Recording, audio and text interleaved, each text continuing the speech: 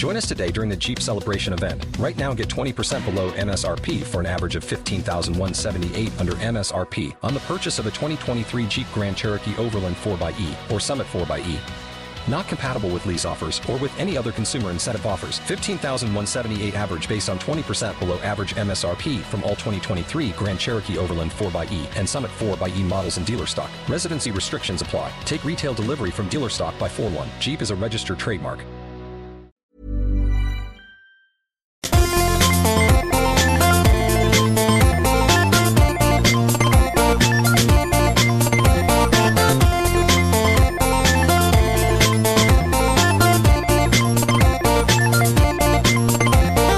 Välkomna ska ni vara till slut kommer någon att skatta avsnitt 237. 237 har vi gjort. Det är alltså det 237 ifall det är någon som håller räkningen där hemma. Eller om det bara är jag. Jag heter Peter Wistav, jag sitter här med Soran Ismail. Hej hej. Aron Flam. Hej. Och idag har vi med oss Carina Bergfeldt. Hej hej. Välkommen hit. Tusen tack. Hur är läget? Jag är jättelaggad men jätteglad att vara här. Ja, du har precis landat och du har varit i USA. Ja, i Texas. Ja, hur länge var du där? 2,5 vecka. Ja, då har du precis typ hunnit byta dygnsrytm. De sista 3 dagarna så tycker man att livet är toppen där för att man inte vaknar 4 och sen så nu kommer allt fuckas upp igen. Ja. Men shit happens. Det är så det är. Du har med dig presenter till oss. Ja. Vad är det för någonting? Det är en bok som handlar om just Texas och dödsstraff. 7 dagar kvar att leva heter den. Nu måste du förklara för Soran vad det är han håller i handen. Ja, men det gjorde hon precis. Nej, men hon sa bara att det är en bok. Soran måste veta vad en bok är först. Men vad gjorde du i Texas? Du var där för att titta på när folk dog. Jag träffade honom som du sitter och tittar på bilden där en vecka innan han skulle avrättas. Jag var och hälsade på honom på Death Row.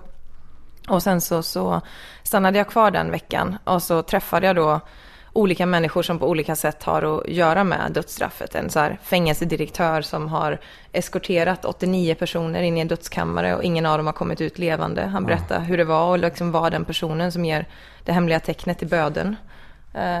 Vad är det hemliga tecknet? Kill him! Now! Go! Han berättade det så här att det var förut, när han började vara fängelsedirektör så fick han lära sig av den avgående att han skulle så här börja fippla med glasögonen och liksom, du vet, flytta dem lite vid ögonen. Okay. För att då skulle böden liksom få veta det. Och sen så när han satt inför en avrättning med en kille och så sa han, men kommer du att säga några sista ord? Ja. Och då sa han, ja det kommer jag göra. Och sen så sa han att, men vad ska du säga då liksom? Och då sa han, nej men det sista jag säger är you can take your glasses off now, warden. Och då blev han ju helt ställd för att fatta han att de dödsdömda visste hans hemliga tecken. För det trodde inte han. Han trodde att han kunde stå där och liksom fippla och de inte fattade att det var deras dödstecken. Så då fick han panik och berättade att han åkte till Radio Shack och köpte en så här fickkontrollgrej typ. Så att han har en liten grej i fickan nu för tiden som man trycker på och så lyser en lampa in i bödens rum som är alltså bakom en glasvägg. Men vad känner han då, tror du? Vad sa han att han känner när han trycker på den där knappen? Han sa att man vänjer sig men man tycker aldrig om det. Ja, det är ju rätt inställning. Det vore jobbigt att säga erektion. som du får nu när vi pratar om det. Nej, men de har ju väldigt de har ju väldigt olika inställning såklart, olika människor i Texas alltså just, och det är det som är lite så här intressant att i Sverige så vill ju typ 24% av svenskarna ha tillbaka dödsstraff enligt en undersökning som var för 2 år sedan. Medelst vad? För halshuggning har jag för mig, det var vår grej, var det inte? Ja, vår sista avrättning var ju giljotin. Men då vi importerade den, vi köpte den från Frankrike enbart för detta och sen så kom den inte igenom tullen så de fick deklarera den som så här typ jordbruksredskap. Staten? Ja, för att de skulle köpa in den. Gud vad kul. Jag har de ju nu i tullen, kollar de om de har en sån fickkniv så har de en liten linjal som de kör på och ser om den är tillräckligt lång eller om den är tillräckligt kort för att det var så de gjorde med giljotinen också, bara drog fram en jättelång linjal. Inte för att det fanns på den tiden, men försök att kapa ett flygplan med giljotin. Det är liksom inte, det låter sig nog inte göras. Men alltså, jag fattar inte, eller jag tycker bara det låter knäppt för staten bestämmer väl över tullen. Ja, men detta var 1912 tror jag vår senaste avrättning var för 100 år sedan. Vi avrättar folk på Långholmen. Ja, men det var nog där. Det står om honom där någonstans i den där. Men det var ganska komiskt just att man var tvungen att deklarera att det var problem att få in den. Liksom. Innan det så hade vi ju Ja, halshuggning. Precis som du sa. Men varför måste de ha hemliga tecken? Men de kanske inte vill veta. Nej, alltså jag tror väl att det liksom är lite att det ska ändå gå snyggt till. Han var ju, den här fängelsedirektören var ju väldigt noga med att det skulle liksom gå så värdigt till som möjligt. Ja. Om man nu ska säga. Men de vet ju om. Men de vet ju... Får de fortfarande välja om de vill ha kåpa eller ögonbindel på sig? Nej, nu för tiden så har de ingenting sånt när de ligger och ska bli avrättade, deras ansikten. Grejen är att i dödskammaren i Texas så det finns liksom 2 åskådarrum där man får stå och titta på när de avrättas om man är anhörig då. Ett rum är för anhöriga till den som personen har mördat. Och de står precis vid ditt huvud för att de ska kunna se liksom dina ansiktsreaktioner. Det blir på något sätt deras liksom sista, rättvisa eller vad man nu vill kalla det. Och sen så får familjen till den som ska dö stå nere vid hans fötter och titta på dem. Det är ett väldigt litet rum. Kan de se varandra, de olika anhöriga? Nej, det är en vägg emellan dem. Okay. Så de står och gör så här miner för. Så kan de naturligtvis göra. Vad är dina känslor efteråt eller erfarenheter efter att du har varit där och träffat? Han är död nu. Han är död nu. Ja. Jag har varit och träffat, jag var faktiskt en kille som jag träffade samma sommar som jag träffade honom, en trippelmördare som heter Hank. Honom var jag hälsade på nu igen i förra veckan. Jag var där för 1 år sedan och jag var där för 2 år sedan. Och sen har jag träffat en annan kille som heter Willie Trotty som också är död nu, och Vaughn. Det som känslorna kring det som var så otroligt konstigt när en person har ett dödsdatum, det var just det här när man skulle säga hej då till honom. Alltså vi har suttit där och pratat, vi har pratat om böcker, vi har pratat om musik, vi har pratat om allt möjligt. Och sen så reser man sig upp och sen så ska man säga hej då, och så tittar man på personen och så vet man att du är fullt frisk idag och om 1 vecka så är du död och nu så ska jag säga hej då till dig. Och jag öppnade munnen och skulle liksom säga någonting och det bara jag fick inte fram ett ord. Och sen sa jag till honom att jag vet inte vad jag ska säga till dig nu. Jag vet inte hur jag ska säga hej då till dig. Och han bara, you just say it. You just say goodbye. Och jag bara, goodbye. Och så går man. Det är så otroligt. Bara nu när jag pratar om så är det så här gåshud. Men var det han Hank trippelmördaren du berättade om när vi tog en fika? Ja. Men du får berätta det. Hank då har ju suttit, en av de som har suttit absolut längst på death row, 20 år nu, 22. Han är dömd för att ha mördat sin tjej och hennes 2 vuxna söner. Och han har haft avrättningsdatum 3 gånger. Och en gång när han skulle dö så åkte han man för sig då till det här dödshuset där man ska dö klockan 12 på dagen och sen dör man klockan 6 på kvällen. Och sen så möts man av en präst och man får duscha, man får ringa sina sista samtal. Och sen så... hur många samtal får man då? Man får ringa hur mycket man vill fram till klockan 5. För sista timmen så ska det liksom råda tystnad. Ja. Och sen så fick han sista måltid, det får man inte längre. De slutade med det 2011 i Texas. Men en kille... Det var en vit man som hade bundit en svart man bakom sin bil och börjat köra med honom och haft ihjäl honom på det här viset. Han skulle avrättas och då beställde han in 8 olika rätter, typ ett halvt kilo friterad okra, dubbla cheeseburgare, lökringar, pommes frites. Och sen när alltihopa kom så vägrade han att röra en enda tugga som någon form av protest. Och då så var det en demokratisk guvernör i Texas som blev så förbannad på detta och som skickade något argt brev och sa att det här är ett hån mot offren och bla bla bla. Så bara då, så bara avbröt de sista måltider. Men när Hank då skulle dö så fick man fortfarande det. Så han satt där och liksom åt den här maten och sen så var det 23 minuter kvar till han skulle dö när de bestämde sig för att skjuta upp avrättningen. Så han är ju en intressant karaktär kan man säga. Men varför väljer de att skjuta upp? Högsta domstolen bestämde sig för att det behövdes att han skulle få rätt att kunna undersöka mer DNA-bevis. Okay. Och det är liksom precis innan de ska dö klockan 6 så är det 2 telefonsamtal som rings. Det är liksom innan man kan avrätta dem. Då är det dels guvernören och där är man ju ganska chanslös för George Bush och sen Rick Perry. Det är ingen av dem som hatar avrättningar om man säger så. Nej. De har ju liksom inte... Det är okej. Det är okej. De lyfter på telefonen. Ja, och sen lägger på. Nej, men jag har ju sagt ja. over and over and over again. Typ. Nej, men de säger ju aldrig nej. Liksom. Men högsta domstolen gör ju det med jämna mellanrum när de tittar på bevisningen och tycker att vi tycker att det fattas någonting här. Det var det de gjorde. Men så Hank är ju liksom en lite speciell karaktär. Men jag tänker att om man har varit så här 23 minuter från att dö så får man vara speciell. Han berättade då att han hade blivit... Vad är din ursäkt, Aron? Alltså, jag har ingen ursäkt så, men jag tänker mig att han måste ha varit lite speciell från början om han dödade sin flickvän och hennes 2 vuxna söner. Naturligtvis. Så jag menar, det är liksom... Lite, ja, absolut. Lite quirky sådär. Ja, det speciella med honom är väl att till skillnad från mig kommer han inte undan med det. Precis. Han är Hank, you crazy guy you. Men när jag träffade honom så var han helt till sig då, för han hade varit supersjuk. Han hade fått någon sån här bukspottsakut grej. Och de ska vara i princip döende för att de ska flytta dem ifrån Death Row. De är livrädda för att flytta dem. Men han hade varit så illa så de hade tagit honom till fängelsesjukhuset. Och då när han fick sin cell där, så hade han fått en tv på rummet för första gången. Så han har inte sett tv på 10 år. Liksom. De har inte tv på Death Row. Och han liksom berättade att han var så till sig att han nästan skakade liksom, i händerna när han satte på tvn. Det första som kommer upp är Keeping Up with the Kardashians. Och de provar bikinisar för de ska på semester till Hawaii. Och han var ju liksom så, jag tänkte nu har jag dött och kommit till himlen. Liksom. Det här är typ det finaste jag har sett i hela mitt liv. Liksom. Sitter där och bara dreglar. Och sen så efter det programmet så börjar nästa som är det här vad fan heter hon? Det här Here Comes Honey Boo Boo. Ja. Du vet, med den här lilla skönhetsmissen, de här typ trailer trash-människorna verkligen. Och han sa att han blev så ställd över det här, blev så chockad över typ att världen har blivit så usel på något sätt. Så att han bytte till Animal Planet och så satt han där och bara pratade om att jag kan liksom inte fatta att människor är så elaka mot elefanterna. Så här, kan du fatta att de är så dumma mot elefanter? Och man bara... Du har mördat 3 personer. Men det var liksom, han var så himla till sig över detta. Ja. Hur kommer det sig att du snöade in på döden så mycket? Därför att det här är inte din första bok om döden. Eller? Du har skrivit om döden förut. Jag hann bara liksom stumma. En deckare. Okay. Som handlar om en person som ska döda en annan människa. Okej. Men då är det döden igen. Ja.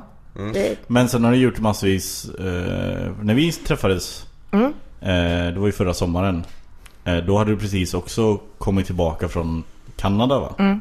För då var du där och... läste jag reportageserier, följde kvinnor. Ja, precis. Alltså, som försvunnit. Det är en väg som går ifrån Prince Rupert i Kanada till Prince George, heter de. Och på den vägen så har det försvunnit någonstans mellan 20 och 40 kvinnor de senaste 40 åren. Folk slutar räkna efter 20. Ja, nej, men alltså just att polisen är... Problemet är att nästan alla är ju, kommer från reservaten, alltså ursprungsbefolkningen. Och när de ringer polisen så säger de att hon är en indian, hon har bara rymt liksom. Och det är det som har varit problemet i Kanada, att de har ju släppt nu att de har över 1100 kvinnor som har försvunnit. Och grejen är att när det är ursprungsbefolkningskvinnor så tar de det inte på så stort allvar. För det förekommer väldigt, väldigt mycket våld våld i hemmen och prostitution och att man hos ursprung, det är ju liksom, det är de fattigaste i Kanada rent generellt. Alltså när du åker till, vi åkte ju runt och besökte olika reservat där. Och men det är ju så här 92% arbetslöshet. Det är deras muslimer kan man säga. Ja, men lite så. Ja, man kan säga att det är värre faktiskt för de här. För här, polisen anstränger sig väl inte ens för att utreda brott. Nej, inte ett skit. Alltså, de kan vänta 2 veckor innan de åker dit. Har de någon rätt att utreda hur mycket som helst på reservaten? Ja, det har de. Okej, de utnyttjar dem bara inte liksom. Nej, precis. Vi såg nog en polisbil i ett reservat på liksom 10 dagars resa. Men det är mycket, som Aron säger, du har fått Stora journalistpriset för ett reportage om Utöja. Ja. Så det är mycket död. Kring död och stora tragedier, eller vad ska man säga. Våld, mord, krig. Varför? Alltså du är motsatsen till Petter. Ändå lika glad. Ja, men tog vi emot pris samtidigt, eller stipendier. Ja, trots att ni är olika. Men du är också från Skara. Ja, Män kan läsa. Berätta. Hur... Va? Ja, jag vet, hon måste ha pluggat någon annanstans. Ja, vi fick ju Törparpriset tillsammans förra sommaren. Det var så vi träffades. Ja. Det hade vi inte gjort förut. För att ni känns ju lika glada och oförstörda, trots att du borde vara lite mer förstörd. Du har snöat in det på det tragiska. Some shit. Ja, men vad kommer det? För det är ju våld. Alltså när jag angriper, för du anmärkte ju att jag har skrivit en bok om döden tillsammans med Jonathan Unge, där vi har samlat sista ord. Ja. Men då gör vi det från något så här allmänt abstrakt idé om döden liksom. Ja. Men du går ju in på specifika fall. Jag tror att just den här utöja-bevakningen förändrade hela mitt sätt att jobba och mitt sätt att skriva. Jag började ju på en helt annan avdelning. Jag började på Nöjet. Du har bloggat om mig en gång. Ja, just det. Det ska vi också ta tag i. Så att vi... Just det finns lite bad blood här. Här får man mellan skäms. veckans babe gånger 2. Så jag har jobbat på en annan avdelning. Jag vet. Men sen så Efter att ha gjort mig påmind om det här, men jag sen ville så glömma det. sen fick jag ju naturligtvis reda på då att jag borde skämmas över mitt liv som det var då. Så att jag bara Vänta, kan liksom, vi ta det här från jag början? bara gjorde en hel omvändning och tänkte att nu ska jag skriva seriösa grejer. Varsågod. Carina. Precis. Alltså det här är jättekul därför att Soran klarar inte av konflikt. Han klarar inte av dålig stämning, vilket för en komiker är helt absurt. Men det är ingen dålig stämning. Nej. Det var mest bara Men roligt du att måste säga det. berätta Nej, vad det men var det som blir ju det nu hände. när han blir obekväm. Ja, alltså när man jobbar på Nöjet, vilket jag gjorde de första 3 åren på Aftonbladet, så får man ju skriva om allt möjligt. Alltså jag har typ 6 rekord i Big Brother och liksom, jag har krypit runt i buskar. Gjorde de 6 stycken rekord? Vad sa du? Nej, Men du, ja precis. Ja, nej, Jag har fattar. krypit i buskar för att typ leta efter Jan Malmsjö och liksom... Har du gjort det? Ja. Det här ska vi prata mer om. Men Ja, nu är han borta igen. Carina ut och leta efter honom. Är det? Ja. Ja. Nej, det är Börje. Ja, okej. Börje Ahlstedt. Ja. Det är jag alltid hoppas på när jag däckar i ett buskage, att jag ska däcka på Jan Malm. Det blir så skönt. Ja. Men mjukt då. Ja, men och då så bevakade jag, det var en Bill Gates bästa vän. Charles Simonyi, typ 58 år, gifte sig med en väldigt söt flicka ifrån Göteborg som hette Lisa Persdotter, som var ungefär hälften så gammal. Och det skulle bli ett så här superkändisbröllop. Och vi var ju liksom till oss för att Bill Gates skulle komma till stan, bland annat. Liksom. Och det tyckte vi var väldigt spännande. Och då så var det otroligt många människor som läste den här, för jag live-rapporterade då så här minut för minut. Aha. Och så helt plötsligt då så får jag en länk skickad till mig av någon, och då så är det ett blogginlägg av Soran som handlar om mig. Där det står så här: jag tror att Carina Bergfeldt hatar sitt jobb, jag tror att Carina Bergfeldt hatar sitt liv. Analys. och det liksom... Var det något så, av det här sant? Hatade du ditt liv eller ditt jobb? nej, faktiskt inte. Jag hade Men får jag fråga, jätteroligt. vad heter hon? Ingrid Persdotter? Lisa Persdotter. Lisa Persdotter. Hur kändes det? För intervjuade du henne? Nej, det var mest bara, vi bara pratade med dem inför bröllopet. Hon gav bara intervjuer till sin hemtidning. Var det svårt att säga hej då till dem? Vetandes vad de skulle ingå. Nej, när jag sa hej då till dem så liksom ledde han henne på sin, alltså, superstört stora lyxkryssare, Skatt som den heter, när de skulle åka på smekmånader. De kastade så här, du vet, personalen så kastade rosblad på dem, så att det var inte så svårt att säga hej då till dem. Det var liksom, annars hade du ett värdigare avsked. Ja, jag skulle vilja säga det. Ja, men det som var så frustrerande med det här jävla blogginlägget, det var ju liksom inte att det skrevs, utan det var att din blogg var ju så sinnessjukt populär. Så att 3 år efteråt, om man googlade mig, så var ju det den första saken som dök upp hela tiden. Det var priset var 2. Ja, det var liksom så. Och jag bara, men för i helvete, kan inte den här bara försvinna snart? Jag kan lätt ta bort det. Men nu är det ju Censura inte dig själv. Nej. Nu är det ju liksom, nu är den typ, jag kollade faktiskt nu, jag tror att den är på typ sidan 6 nu på Google eller någonting. Så att nu är det liksom... Det är dags att skriva en ny blogg, Soran. Ja, det är dags. Ja, precis. Nej, men det där är, jag och Petter gjorde mig uppmärksam på det. Och så läste jag så bara, Det är lite som när det var så här, Niklas Strömstedt blev arg på mig en gång. Vi är sams nu. Okej, vad härligt. Men jag ska göra något blogginlägg om vilka usla låtar och låttexter han har och sådär. Då hade jag en blogg på 1000 apor. För att det var någon välgörenhetsturnering i golf. Och så skulle jag gå runt och intervjua folk. Det skulle sändas på typ TV4 15 000 eller vad det hette då. Och så sa de att, så jag bara, men vet ni, för jag lyssnar inte så mycket på hans låtar, finns det exempel på liksom fler dåliga låttexter, låtrader, så jag kan ropa ut med en megafon efter honom varje gång som han ska, liksom, när han går runt banan i 18 hål. Uppenbart oseriöst. Och sen så när jag skulle då intervjua honom på efterfesten, så produktionen, för jag visste inte vem han var, så han såg ut och sådär, så de bara, där är Niklas Strömstedt, gå och snacka med honom. Du vet inte hur Niklas Strömstedt ser ut? Nu gör jag är jag inte det. helt säker. Nu gör jag det, för han var arg på mig. I och för sig, du visste inte att Orup var med i GES. Nej. Så det är också. Visste Orup det? Ja. De borde heta Goose i så fall. Det är det som är grejen.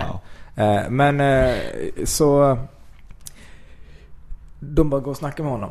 Och han var så jävla arg och bara jag tänker inte snacka med dig. Så jag bara, nej okej, ska jag gå därifrån liksom? Ja, tänker inte så mycket mer på det. Och så förklarar han då varför. Och så, du vet, säg några av mina låtar och vad är det som är så dåligt? Du vet, började liksom själv. Och jag tyckte det var så absurt efteråt, för att han var typ 50, jag var 19 och tyckte så här. Och det var på skoj. Men också så här i efterhand, för vi har pratat, det var ju också rätt lågt och rätt tråkigt liksom. Det var inte och samma sak, det där inlägget om dig som jag inte visste först Petter sa att du tar ju upp det när vi träffades förra sommaren. Nej, så jag bara, Soran, bara så du vet. Nej, men man fattar att hur man det är liksom, jag tror att det är samma sak, då var jag 20, men att man fattar lite mer så här, man sitter där på nöjes och ska göra x artiklar om dag, alltså så här, det är mera i så fall Aftonbladet som är så här, det här var väl tokigt att man prioriterar så här istället för att göra mera av de jobben som du gör nu, eller Niklas Orenius på DN, eller liksom lite mera djupt. Så att det var ju ett billigt, det är enkelt, så kan man gå in varje dag på typ nöje och ta vad som absolut. helst och bara, vad är det här för idiot? Men eftersom det finns nöje och Strömstedt, så måste det också finnas folk som driver med det. Ja. Jo, Nej, men det nu skriver ändå Strömstedt de här textraderna han skriver. Och han producerar dem och han tjänar pengar på dem och försörjer på dem. Ja, men grejen är att jag tror att jag gillar honom. Jag tror att jag gillar hans låt. Han har gjort en som heter Om, va? Den är superbra, tycker jag. Men vi måste passa på att leka en lek. Tyvärr, Carina, jag tror du kan svaret i den här leken. Nej, men det här kommer bli jättejobbigt. Är det något att skara? Nej. Jag förstår inte. Det var ju inne i en intressant diskussion. Men jag har inte beskrivit leken än. Ja. Du kanske kommer älska den här leken. Ja, kör, Petter. Det är lite inspirerad från 5 myror, fler än 4 elefanter. Okay. Det är då 4 saker, en ska bort. Okay. Första saken är Aron Flam, ståuppkomiker, provokatör, författare. Ja, bort. Andra är Carina Bergfeldt, journalist, författare. Bort. Provokatör. Det är väl snarare du då. Soran Ismail, ståuppkomiker, aktivist, någonting. Vad ska vi mer säga? Aktivist. Ja. Aktivist, det räcker bra. Ja. Och Peter Vristav, ståuppkomiker, någonting. Ja. Social mediestjärna. Tack. Instagram-kejsare. Aron, vem av de här 4 ska bort? Nu tror jag att jag vet. Ja, jag tror också att du vet. Jag tror att det är du. Okej, varför? Motivera. Därför att du avbröt en intressant diskussion om varför Carina är intresserad av döden. Ja, men det gjorde Soran också. Han började prata om sig själv. Och Soran och Petter ska bort. Ja, nej, det går inte. Det är bara en. Det var du som tog upp. Ja, det är väl jag som ska bort, antar jag. Varför då? Därför att du betonade det mer. Jag gjorde det? Ja. Men du är nog bara för att du var först. Soran, vad tror du? Aron. Det är rätt, men varför? För han ska alltid bort. Carina, varför ska Aron bort? Jag tror att Aron ska bort för att han är den enda här som inte är byggd av Bert Karlsson. Det är rätt. Det är helt rätt. Det är så. Ja, just det. Vad är det som händer? Efter vi tog emot det här stipendiet förra sommaren, så kom Bert Karlsson in backstage och gick fram till Carina och sa: tänk att jag byggde dig. Ja. Och sen sa han till mig: alltså, jag hörde att du jobbar med Soran Ismail. Jag byggde ju honom, så då har jag byggt dig också. Tack så mycket, Bert. Då kan man säga så här, eller jag vill nyfiken, på vilket sätt byggde han dig, Carina? Ja, det är väldigt spännande. Eller jag jobbade på Skaraborgs läns tidning innan jag började på Aftonbladet. Och då kom ju Bert dit och skulle så här fika ibland och berätta för oss vad vi skulle skriva. Och sådana grejer. För att det tyckte han Skaras egna Rupert Murdoch. Ja, verkligen så. Och sen då när jag skulle börja på Aftonbladet så ville han ha ett möte med mig för att liksom, berätta för mig hur jag skulle tänka i den stora staden och såna här grejer. Och sen när jag varit på Aftonbladet i kanske ett halvår så är jag på väg upp på en så här ledighet. Jag ska hälsa på en av mina bästa kompisar som bor i Umeå. Helt plötsligt står jag på Arlanda och bara: hallå Carina. Så man bara: hej Bert, så här, vad ska du göra? Och så jag skulle upp till Umeå och hälsa på en vän. Manlig eller kvinnlig? Jag bara, manlig, så här. Blir det något sex då? Blir det något sex? Så här som han frågar då. Och liksom... Shit, alltså, jag förstår att du är som du är, Petter. Och jag bara så här: nej, alltså det hoppas jag inte. Jag har känt honom sedan jag var 7, så det vore lite så här incestuöst liksom. Jag bara, vad ska du göra? Och då säger han så här: man kan inte åka upp till Umeå utan att få sex. Och jag bara, fast Bert, du är på väg upp till Umeå. Jag ska vara med igår kväll. Så här, man bara, okej, kanon. Och sen så åker jag upp, hälsar på Christian som han heter. Och sen så 2 dagar senare så ringer en av mina före detta jobbarkompisar från Skara-tidningen mig. Han bara: hej, hallå, allt bra eller? Jag bara, ja. varför ringer du? Så här. Han bara, Bert kom in på redaktionen. Jag träffade Carina, hon skulle upp till Umeå och ligga med en kille. Och jag bara, ja fast det stämmer inte. Och så tänker jag, ja men det här är skitsamma. Och vad angår det tidningen? Ja. Och sen så kommer jag hem efter 4 dagar, går in på Aftonbladets redaktion, möter min chef som bara står och har ett varggrin i ansiktet. Och jag tittar på honom och bara fattar. Jag bara, har Bert ringt dig? Han bara, så här, du vet. Och jag bara, ja skitsamma. Och så går det typ ett halvår. Och sen så är det Melodifestival uppe i Örnsköldsvik. Det är mitt i natten, det är efterfest. Jag sitter och stressar som en jävla idiot. Liksom ska lämna artiklar. Bredvid mig sitter min chef. Och sen så hör man, Carina, var det inte här du var och knulla med en kille? Och så kollar jag upp så här. Jag bara, nej, det var ju Umeå, säger han. Och liksom, alltså så här, du vet, ja. Men har du fått ligga eller inte? Nej, jag fick inte. Det är en tragedi alltså. Det är liksom, men det här liksom, därför tycker Bert att han har byggt mig då. Alltså. Helt otroligt. Men det förklarar också varför det går så dåligt för mig då, antar jag. Ja, exakt. Jag har ingen Bert Karlsson. Nej, Bert byggde ju mig, han byggde ju Björn och Petra också. Vi var på Talang och var... Har du varit med i Talang? Nej, vi var uppvärmare. Publiken ska inte somna mellan akterna. Och på Talang det var liksom 20x akter. Och då först gjorde Björn det. Och så först gjorde Petra det, så pallade hon inte med för Bert var ett svin. Sen gjorde Björn det, så pallade han inte med för Bert var ett svin. Sen gjorde jag det, och så pallade jag inte med för Bert var ett svin. Och det var det typ, du vet, det är man är jätteny, det är superotacksamt. Man har ingen aning om hur länge när man ska gå på, hur länge man ska stå på scen. Så man kanske har så här, men nu har jag planerat för 1 minut. Så står man och berättar sin grej 1 minut. Och sen tycker man att nu är jag klar. Och de bara, nej fortsätt, vi är inte klara. Det här kommer hålla på någon minut till. Typ så börjar man prata. Och då är Bert, typ säger mycket snark. Det här var inget kul. Och han har ju jättepoäng, men han är helt okänd så här, tonårskille. Han har ju så värsta pondusen är Bert Karlsson. Så det var liksom... Till och med jag vet att fräckisar, det är det man ska dra sig gilla Bert till. Men precis. Poängen var bara inte underhålla Bert. Nej. Och Bert vet ju om, alltså, bara, du ska inte förstöra bara. Så att det var ju liksom... Jag måste nog inflika igen. Om Bert är underhållen, då är svenska folket underhållen. så mycket är klart vid det här laget. Med tanke på att jag sitter här med 3 personer som har byggts. Känner du dig avundsjuk? Ja, lite. Ja, men alltså, så här, jag har aldrig velat ingå i ett sammanhang. Men ibland så kan man tänka så här, när man ser andra människor som säger jag har hamnat rätt. Så man tänka, tänk om jag hade hittat ett sammanhang. Men sen inser jag att det hade ju bestått av människor som mig. Och nu känner du att just det här sammanhanget med Bert Karlsson är någonting som ändå liksom värmer hjärtat på något sätt. Så någon kväll Aron och Bert sittandes i en bastu, läppjandes på varsin gin och där tonic. har vi webb-tv-idé. Dragandes fräckisar för varandra. Av alla de här programmen, Carina Berg och Kristin Meltzer åker runt, Erik och Mackan gör grejer, 2 par som åker runt och gör grejer. Ola, Conny, Aron och Bert. Alltså det skulle ha miljontitlar. Fy fan vad kul. Jag är inte så säker. Jag vill återgå till varför du har grävt ner i döden. För du bevakade ett bröllop mellan någon jag inte bryr mig om och någon jag bryr mig marginellt mindre om. Vet du, varför bryr du inte om Bill Gates? Va? Bill Gates bryr mig om. Det var inte ens han som gifte sig. Han var bara det var hans polare. Ja, hans bästa kompis. Så var det. Eller, och typ co-worker. Ja. Det är bara så... Vad har hänt i din barndom? Det är det. Ja, alltså grejen var så här... När du som journalist tror jag är med om någonting sånt som Utöja är, då vi hade en live-rapportering från den rättegången, vilket innebar att i vanliga fall så kanske du sitter och funderar, du vet, vrider och vänder på ord och liksom vill på något sätt vara lite så här poetisk och verka fram grejer. Men på den här rättegången så satt jag i 10 veckor, alltså från morgon till kväll, lyssnar på 69 stycken eller vittnesmål av liksom 14, 15, 16-åringar som har fått sina axlar bortskjutna, som har förlorat sina ben, som har överlevt 5 skott, och du skulle total live-rapportera, alltså minut för minut liksom till läsarna, och du hann inte tänka, du bara skrev allting vad de sa.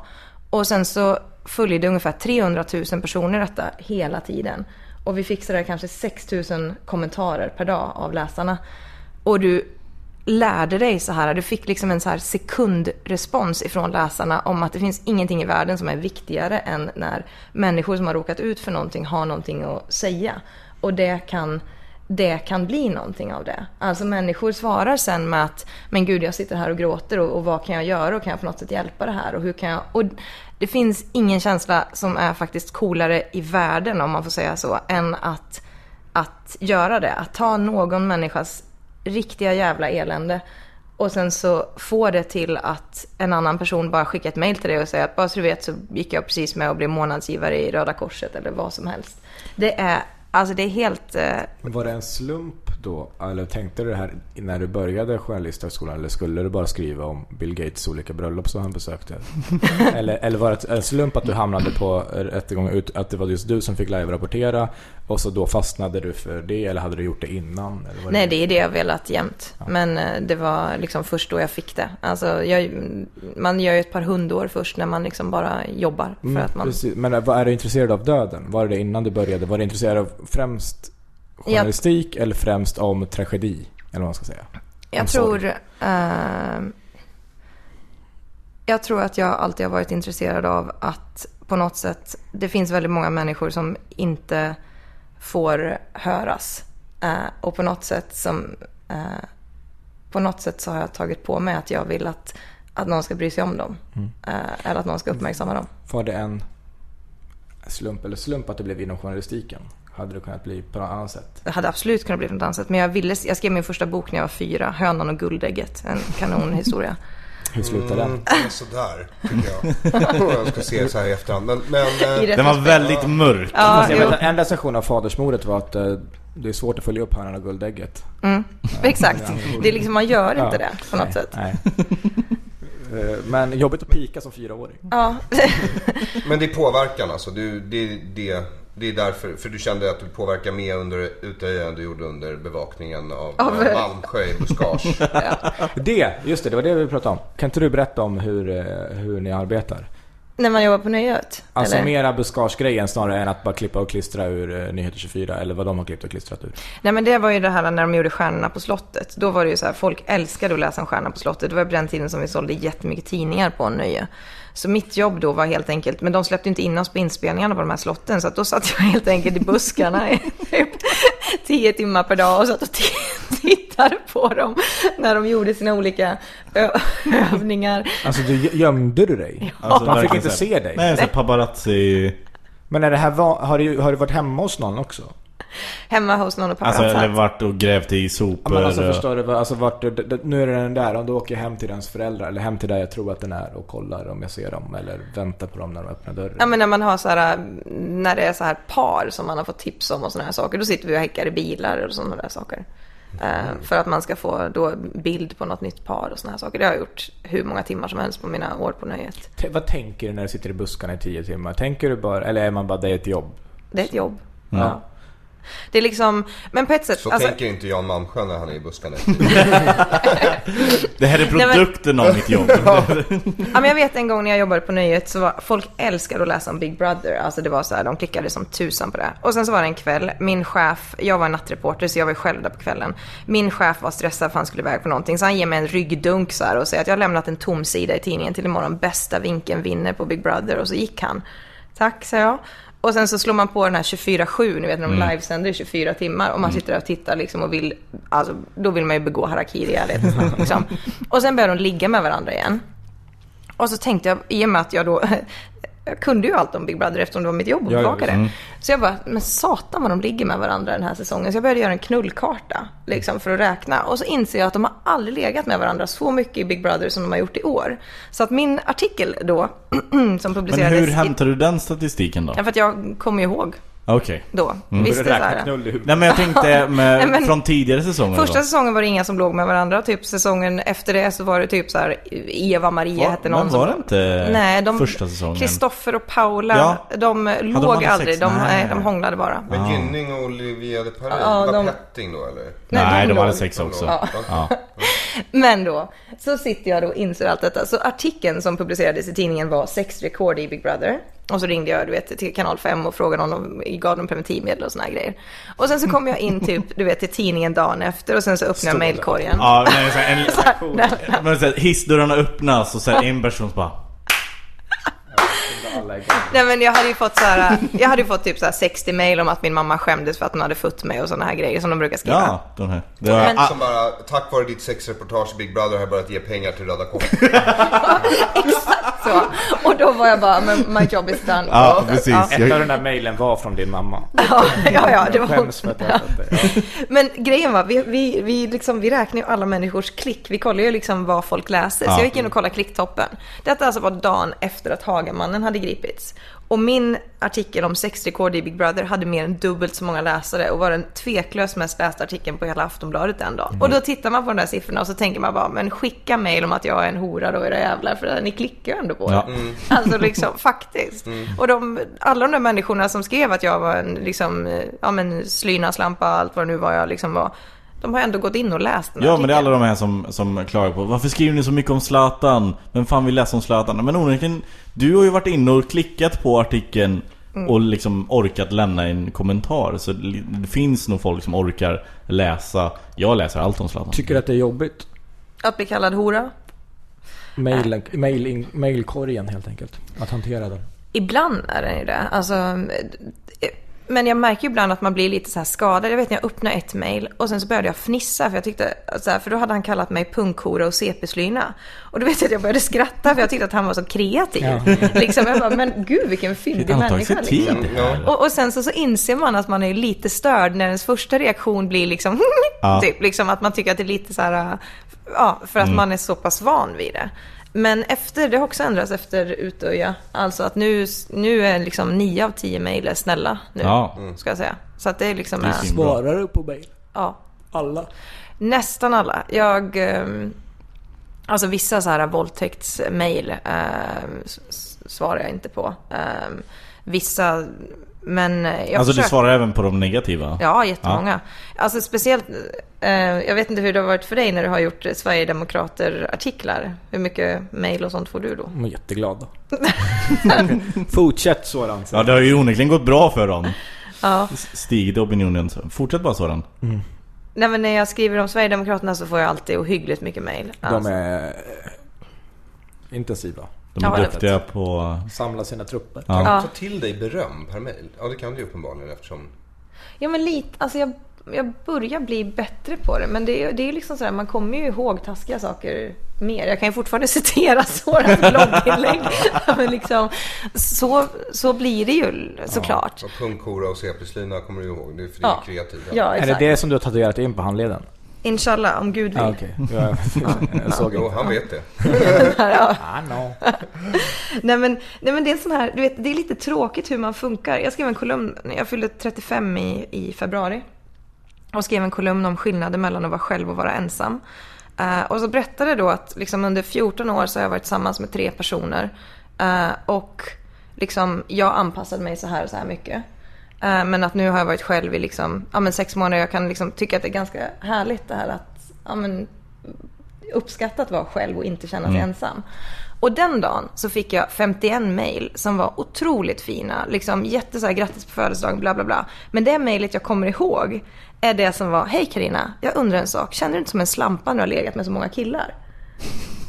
Och det är det mejlet, det är fortfarande det jag kan igen men svara på frågan, Carina. 3 killar, är inte det lite väl mycket? 3 killar på 14 år liksom. Ja, men det är vidrigt. Ja, nej, men, och just bara, det är det jag menar, det är det som är så sjukt med hur vi funkar. Att jag läser om det, jag kommer ihåg för jag räknade dem, för jag blev så förbannad på mig själv att det var det som satte sig.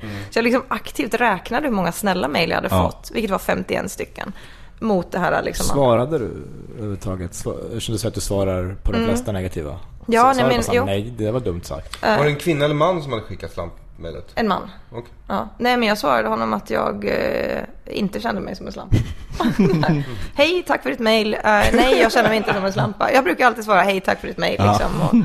Och typ, men uppenbarligen så tycker vi olika här i livet. Men ha en trevlig sommar. Vill du ligga? Frågetecken. Ja, precis. Jo, verkligen. Nej, men jag är likadan. Alltså det är så man tar verkligen åt sig av det negativa. Får ni mycket så här, alltså? Petter är äcklig. Vadå? Nej, jag vill bara säga något negativt. Okej. Nej, men man läser ibland grejer liksom, om folk skriver kommentarer om podden. Kan man läsa och se och så bara, den tyckte inte att jag, eller tycker inte att jag är särskilt underhållande. Jag har precis fått en kommentar här. Ni kan släppa av Petter innan jag kommer till Linköping. Vi ska på livepodd i veckan. Halmstad, Helsingborg, Malmö, Lund och sen Linköping på söndag. Och då han skriver, ni kan släppa av Petter innan jag kommer till Linköping. Jag gillar inte hans attityd på sistone. Vem är det då? Va? Det är just här. Va? Det är just det här, Petter. Som han inte gillar. Nej.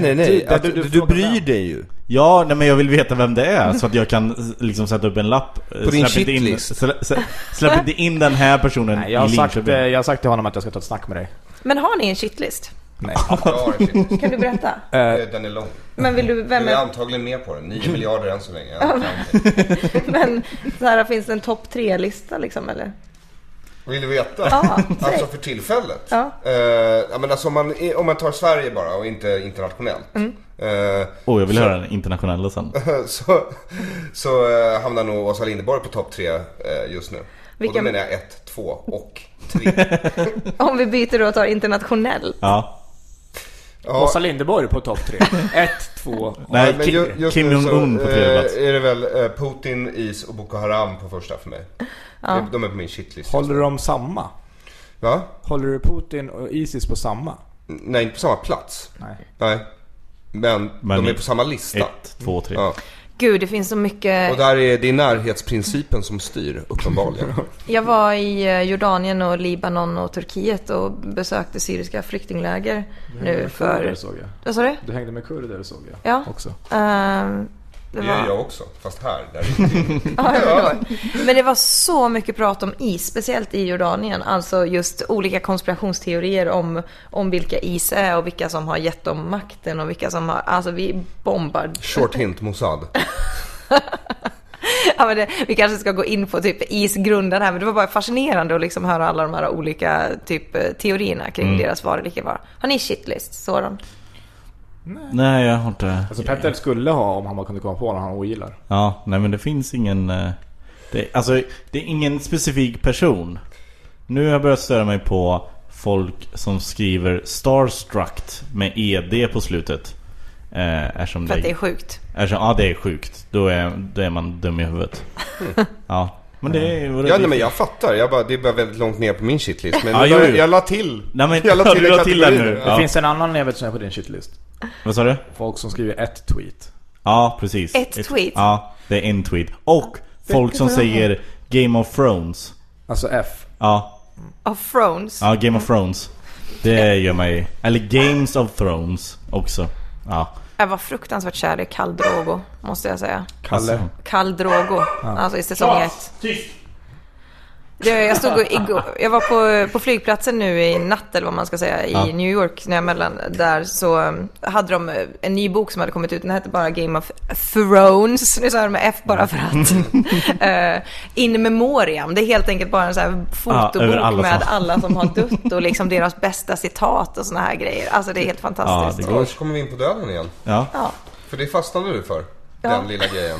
Den lilla grejen. Den här boken var väldigt speciell. Eller inte väldigt speciell, väldigt intressant. Jag gillar också den här kommer jag att läsa. För jag gillar typ eller radavståndet. Tack så mycket. Vilken fin komplimang. Han har tagit det här med läsa mellan raderna extremt bokstavligt. Jag vill har du workshopat namnet? Hur du hinner. Den där alltså skriva en bok när du jobbar, för du jobbar inte med det här. Nej. Alltså, det blir det såklart också, men... Jag träffade honom när jag var där då för 2 år sedan på det här jobbet. Och grejen var, det var bara så mycket läsa-mejl. Jag fick 900 mejl den veckan. Folk var helt galna i att läsa om det. Folk tyckte att det var så intressant just i och med att vi inte har dödsstraff. Just att folk har så mycket känslor kring dödsstraff. Men grejen var att jag kunde inte sluta tänka på det. Alltså jag gick sen i 1 år och bara kände mig som att men shit, jag måste göra någonting med det här. Och sen så gick jag en av mina bästa kompisar, Simona, är författare, och jag skulle iväg inom loppet av 3 veckor, så skulle jag till Irak och Afghanistan. Och så sa hon till mig att om du dör nu vad skulle du ångra då? Och verkligen, alltså utan typ en sekunds eftertanke så sa jag att jag skulle ångra att jag aldrig skrev den där boken. Så hon bara, men då kanske du ska göra det. Och sen så gick jag hem och funderade på detta. Helt plötsligt så dyker det upp på Facebook att Jim Carrey har hållit ett sådär tal för avgående studenter.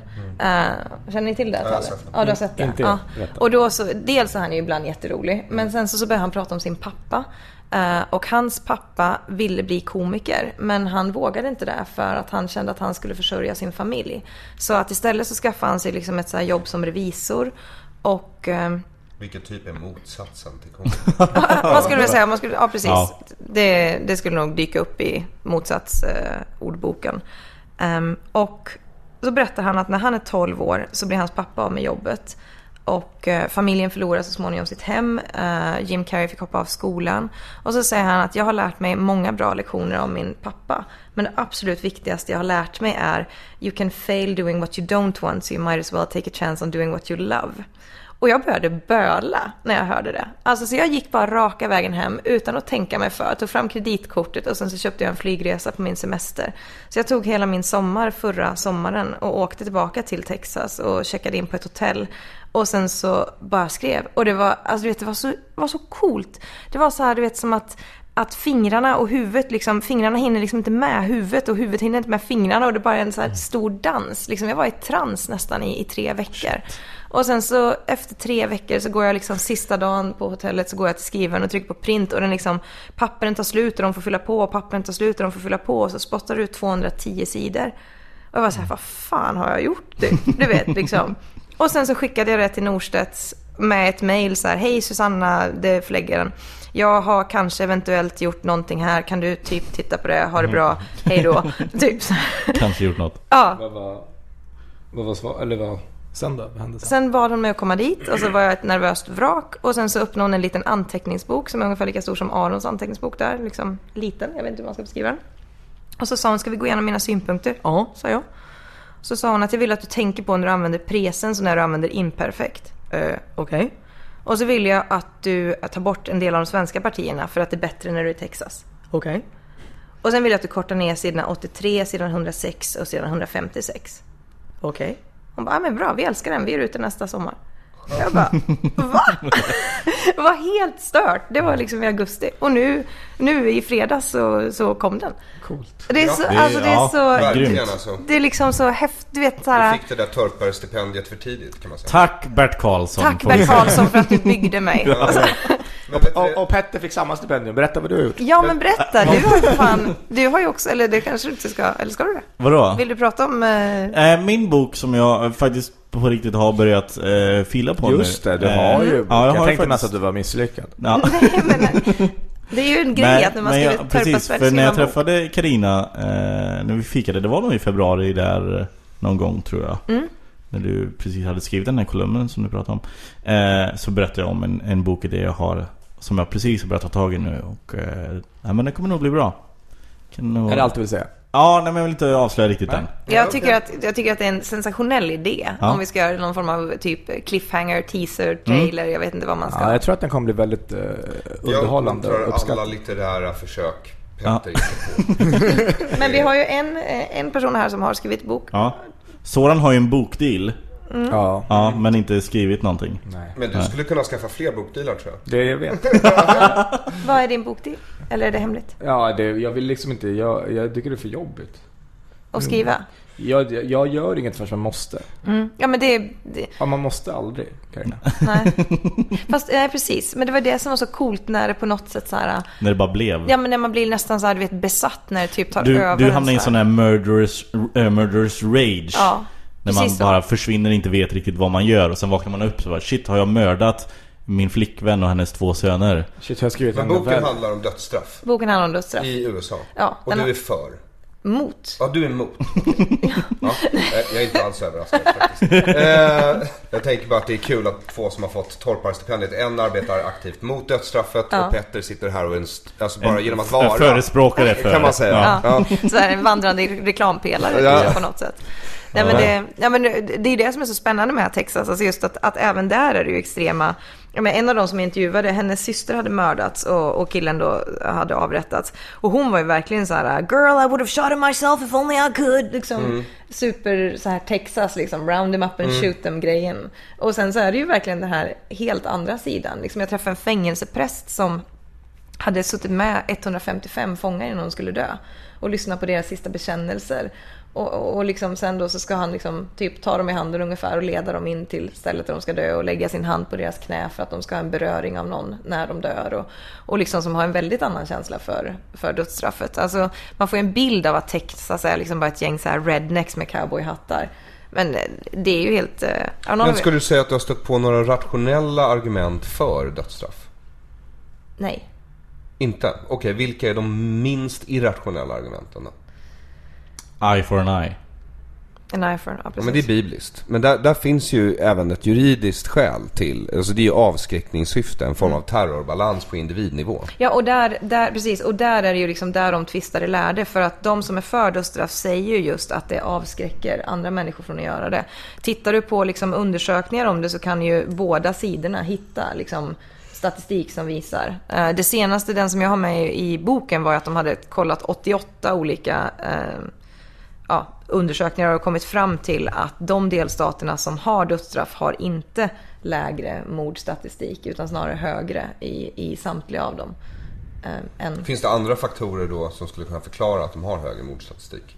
Typ mer liberala vapenlagar eller mer större kultur kring vapen? Eller? Ja, Texas är ju till exempel en stat som har otroligt mycket mord och de har väl mest vapen i hela USA, vill jag på att säga. För det beror väl på lite om man ser straff eller vård för brott. Den skiljer, för i Sverige så ser vi det som vård. Ja. Men samhället skulle lika gärna kunna se det som straff. Att det handlar om att utkräva rättvisa för familjen eller personen som har drabbats av brottet. Ja, men, och det är ju det, rättvisa är det ordet som jag har hört absolut mest när jag har varit där. Det är ju det som folk säger, att det är rättvisa för familjerna. Det är ju det absolut tyngsta argumentet. Och det är ju svårt att argumentera mot på sitt eget sätt. Liksom, för att du har förlorat någon du älskar. Självklart vill du ha någon form av hämnd. Utan då är det väl om du är av den åsikten att du ska få hämnd, eller om du ska ha en stat som på något sätt står över det. Alltså som säger att jag förstår att du som individ vill ha den här hämnden. Vi som stat säger så här. Liksom. Jo, men från början var ju ändå rättssystemen. De var ju så att staten tog på sig att hämnas åt medborgarna. Exakt. Det är liksom en ordningsfråga egentligen. Och sen har det förändrats i och med att vi har fått en mer humanistisk syn på. Fast det känns ju inte som att det från början var för att hämnas åt medborgarna. Det känns som att det var för att straffa. Alltså på 1600-talet. Jo, men så här är det ju, att i ett samhälle där staten inte går in och hämnas åt medborgarna, då hämnas ju medborgarna själva, och då får man vad som kallas för anarki. Absolut, men det är inte... För det blir blodshämnd och så massa klaner som slåss mot varandra. Alltså, det här steget upp, det var ju liksom en förbättring mot vad som fanns innan. Och sen nu har vi vård som kanske är en förbättring mot straff. Det är bara det jag frågar. Ja, men och det är ju där, alltså just, de har ju, när de frågar mig liksom vad vi har för straffsatser och så i Sverige och jag svarar på det, då himlar ju de med ögonen. Men sen när man tittar på återfallsförbrytningen, USA har ju mellan 50 och 60% som blir återfallsförbrytare. Sverige har ungefär 40%. Och om du har de som anses ha de absolut bästa fängelserna i världen, så är det ju Norge. Och där har du ju liksom, har du mördat någon i Norge, så kan du ändå, om du liksom sitter i Halden, få liksom lära dig att göra sorbet liksom i fängelset. Och de får ju utbildningar och de matlagningskurser och allt möjligt. Och Norge har ju en 20% återfallsförbrytarstatistik. Så de är ju liksom också en av de bästa i världen. Och då... Ja, visst, då kanske de inte begår brott igen. Men sen samtidigt då så har de här andra som säger att men ska de verkligen få det här? Och det är ju liksom två olika... Men det handlar ju, då får man ju ha, antingen så får man ju då ha livstidsfängelse, alltså man sitter för alltid, eller döda dem. Eller så får man ju ha synen på att det måste bli bättre även om det är orättvist för offret. För att annars, så här, återfall. För om det är då 20% i Norge, 40% i Sverige, alltså om man har 20% mer, då är det ytterligare en till som råkar illa ut. Alltså då begår de mer mot någon annan, så det är inte rättvist, men det är bättre. Men återfall är ju en sak, att man vill förhindra folk att återfalla, och där kan ju vårdargumentet väga väldigt tungt. Men om man ska se bara så här att staten också ska faktiskt utkräva ett straff av den som har begått brott och de drabbades vägnar. Det argumentet, det har ju vi mer eller mindre förlorat i Sverige idag. Sen har vi väldigt låg uppklarningsprocent på brott också, vilket också kan förklara. Men vi har kanske färre oskyldigt dömda. Något som är väldigt likt i alla fall med Carina och oss, det verkar vara Alltså responsen från folk verkar vara någon slags drivkraft. Ja.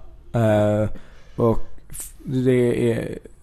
Var är din övergång till våran livepodd-turné som vi ska ut på? Vi ska ut. Ja, jag såg. Ni ska ut och...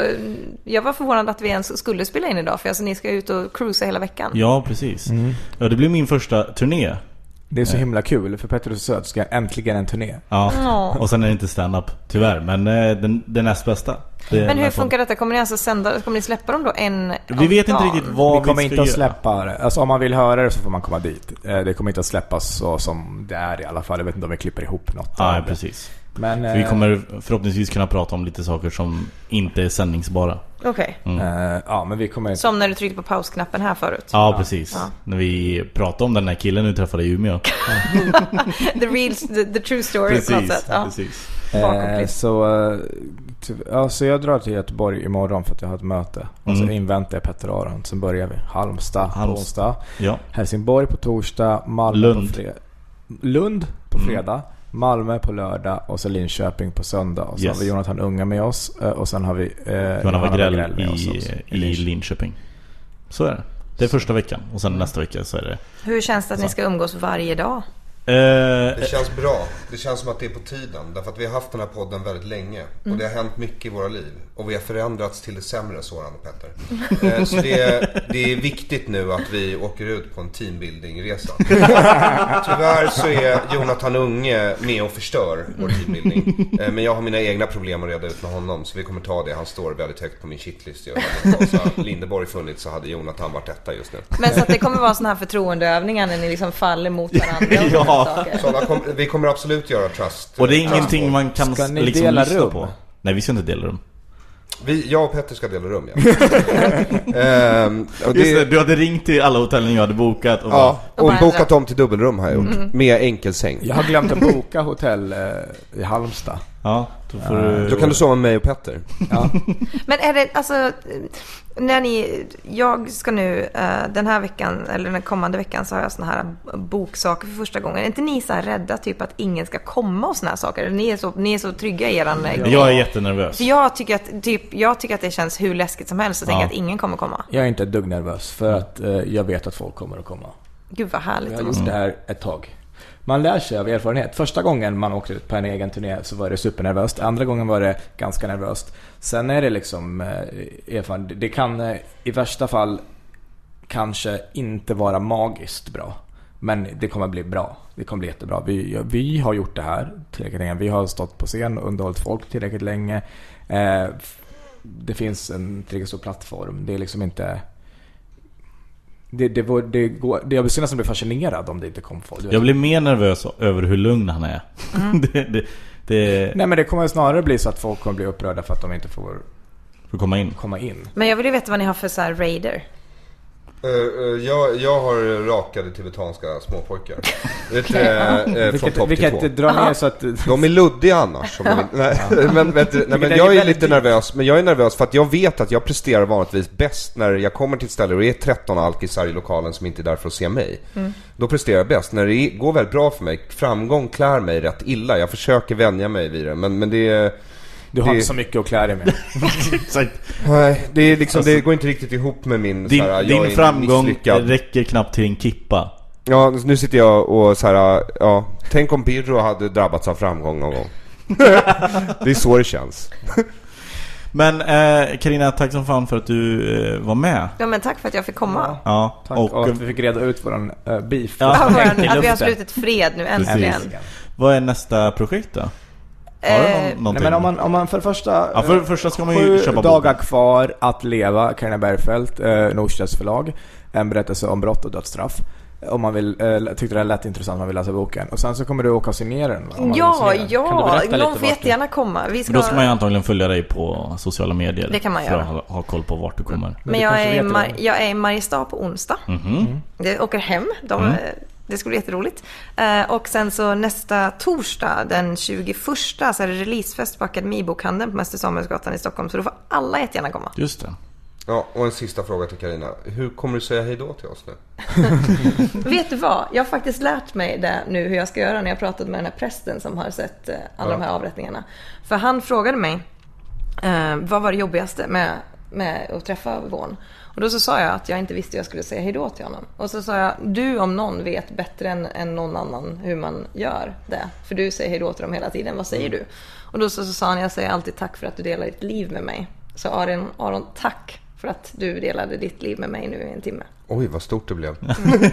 Eller hur? Ja. Och tack till alla som har lyssnat. Vi ses ute på vägarna och vi ses nästa vecka. Hej då! Hej då! Hej då!